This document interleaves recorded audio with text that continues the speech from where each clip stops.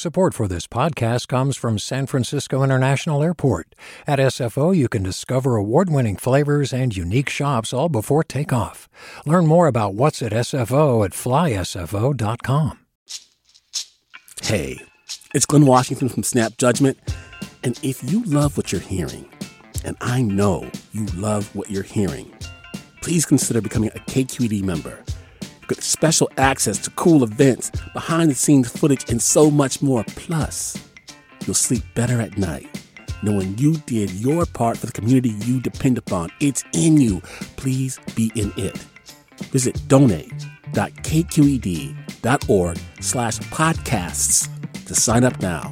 That's podcast with an S. Thanks. From KQED.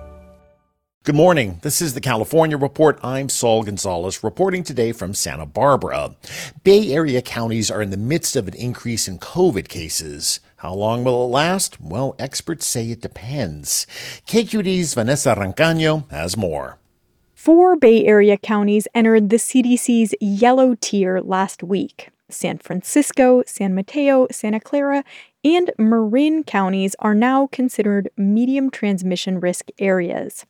Matt Willis is the public health officer for Marin County, which is facing its third largest surge in cases since the beginning of the pandemic. We're just at the beginning of this, so we're probably looking at, a good few weeks of ongoing risk. He recommends masking indoors, especially if you're high risk, and asking your doctor about antiviral treatment if you test positive. If all things go well, this may blow off by the end of May, June, and we'll have a decent summer and a good end of spring. Peter Chin Hong is an infectious disease specialist at UCSF.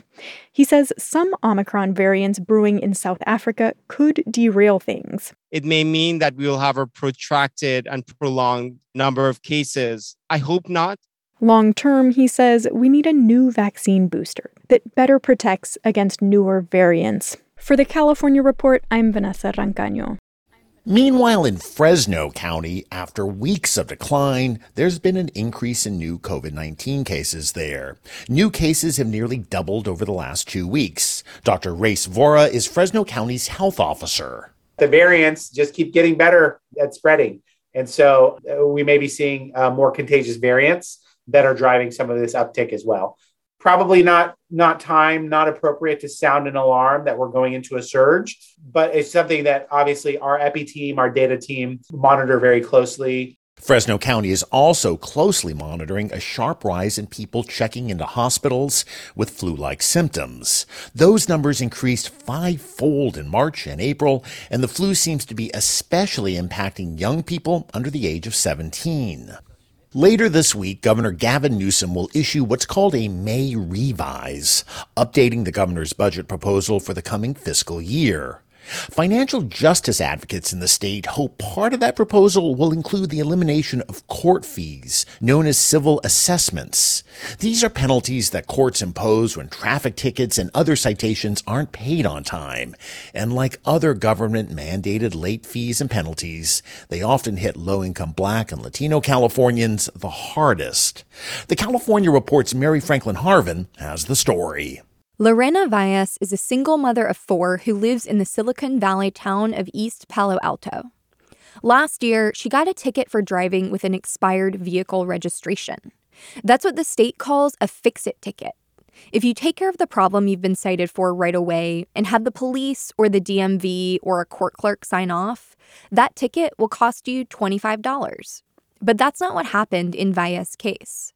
She paid to register her car, but didn't finish the sign-off process.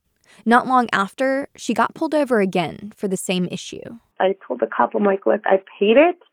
I just haven't lifted the suspension on the vehicle because I don't have time right now.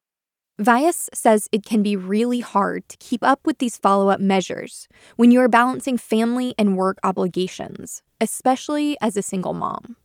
For example, she says, she didn't get to court to show proof she'd corrected the registration issue because the hearings were set for weekday mornings. 8:30 in the morning. At that time, I have to drop off one of my kids at one school. I drop off another one of my kids at a different school, and then I come to work. On top of the logistical challenges, she's also living paycheck to paycheck, she says. I'm sorry, but it's either pay my bills or pay registration, pay babysitter, or pay the registration.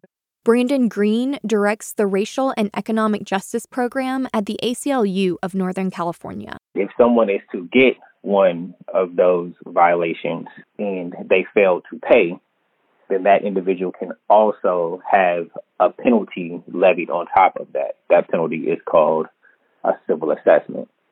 Under the law, a civil assessment can be levied between $0 and $300 per incident. Valles says she's currently got around $1,000 worth of civil assessment-related debt. And it's worth noting that, unlike funding from a lot of other traffic penalties, a chunk of civil assessment collections goes straight back to funding the county courts. So there's a financial interest in issuing it at $300 every single time. Green and other advocates are pushing for the abolition of the civil assessment for a number of reasons. Racial equity is one. Almost everybody's breaking some sort of traffic laws when they get behind the wheel. But because police have the discretion of who to pull over, it generally results in Black and brown people being pulled over more and then having more traffic tickets, which then results in more risk of the debt accompanying the traffic tickets. And advocates say these debts are exacerbated by racial wealth gaps and that civil assessments are just plain ineffective at getting people to pay. Governor Newsom's current budget proposal would cut the maximum civil assessment from $300 to $150. But advocates hope the upcoming May revise will go much further. And Brandon Green says he's optimistic because of what seems like a growing awareness around equity gaps happening statewide. The Reparations Task Force, things like the Racial Justice Act, all of these things that sort of centralize the racial justice discussion and the over-policing and targeting discussion, and getting rid of these fines and fees are things that are in line with that. The Judicial Council of California sets policy for the state's courts. It said in a recent letter to advocates that it recognizes civil assessments have a disparate impact on low-income residents, and that it's committed to working with the governor and legislature to move away from assessments as a funding source. For the California Report, I'm Mary Franklin Harvin. Hi, I'm Sasha Khokha, host of the California Report magazine. Every week, we bring you stories about what connects us in the giant, diverse Golden State. Because what happens in California changes the world. I love this place. We were once seen as like the place to be, California.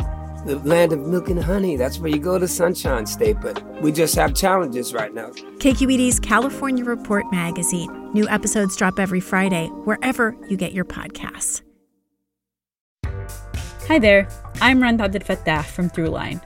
If you're listening to this podcast, you know that KQED produces exceptional storytelling that keeps you informed, inspired, and entertained. Their podcasts cover issues from your neighborhood to the entire country and everything in between. Support this work today.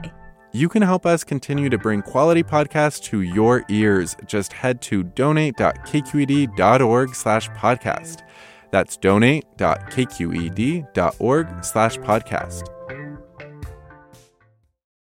The nation's largest student-run powwow was held in person at Stanford University over the weekend, the first time that's happened since the pandemic hit. As KQED's Annalise Finney reports, the theme was intergenerational resilience. Mahone Walsh is sitting at a long line of booths outside the powwow arena, and he's speaking in Denebizat, the Navajo language. The elders are our culture, our cultural libraries, and a lot of our language speakers were lost during the pandemic.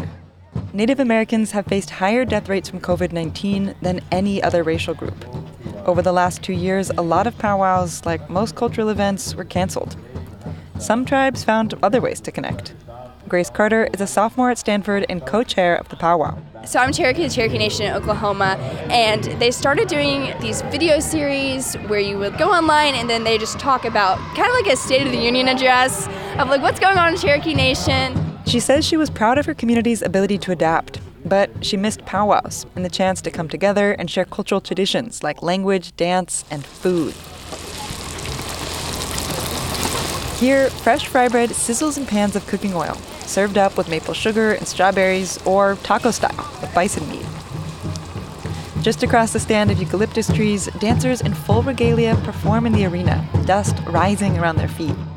I always think is so amazing about the Native American community is that everyone treats each other like family. And so when you come out, it really is just like a celebration. It's like a huge family gathering.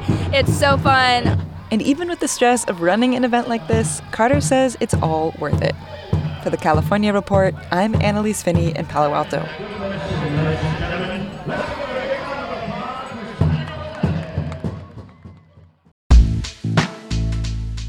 And that is the California Report for today, Monday, May 9th. We're a production of KQED Public Radio.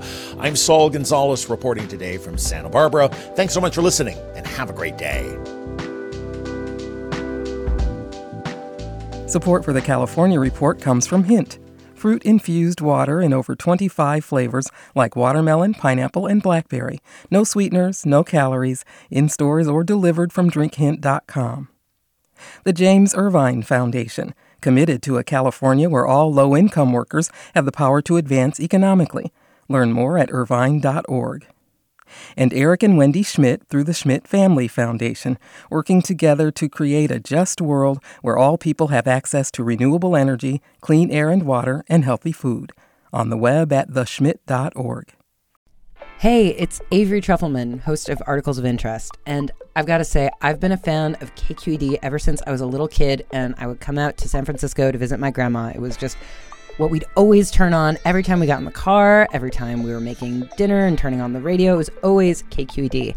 And then over the years, I've become a massive fan of KQED podcasts because this is local reporting at its best. These are answers to questions you've always wanted to know, interviews with exciting, unusual voices, necessary journalism, all told with love and care and artistry. And did you know that a majority of KQED's funding actually comes from members? It's just people like you and me supporting the programs they love, while also getting access to cool events, behind-the-scenes footage, and so much more. If you want to sign up and be a part of this amazing community, visit donate.kqed.org/podcasts to become a member today. That's podcasts with an S. Thank you for listening, and thank you for your support.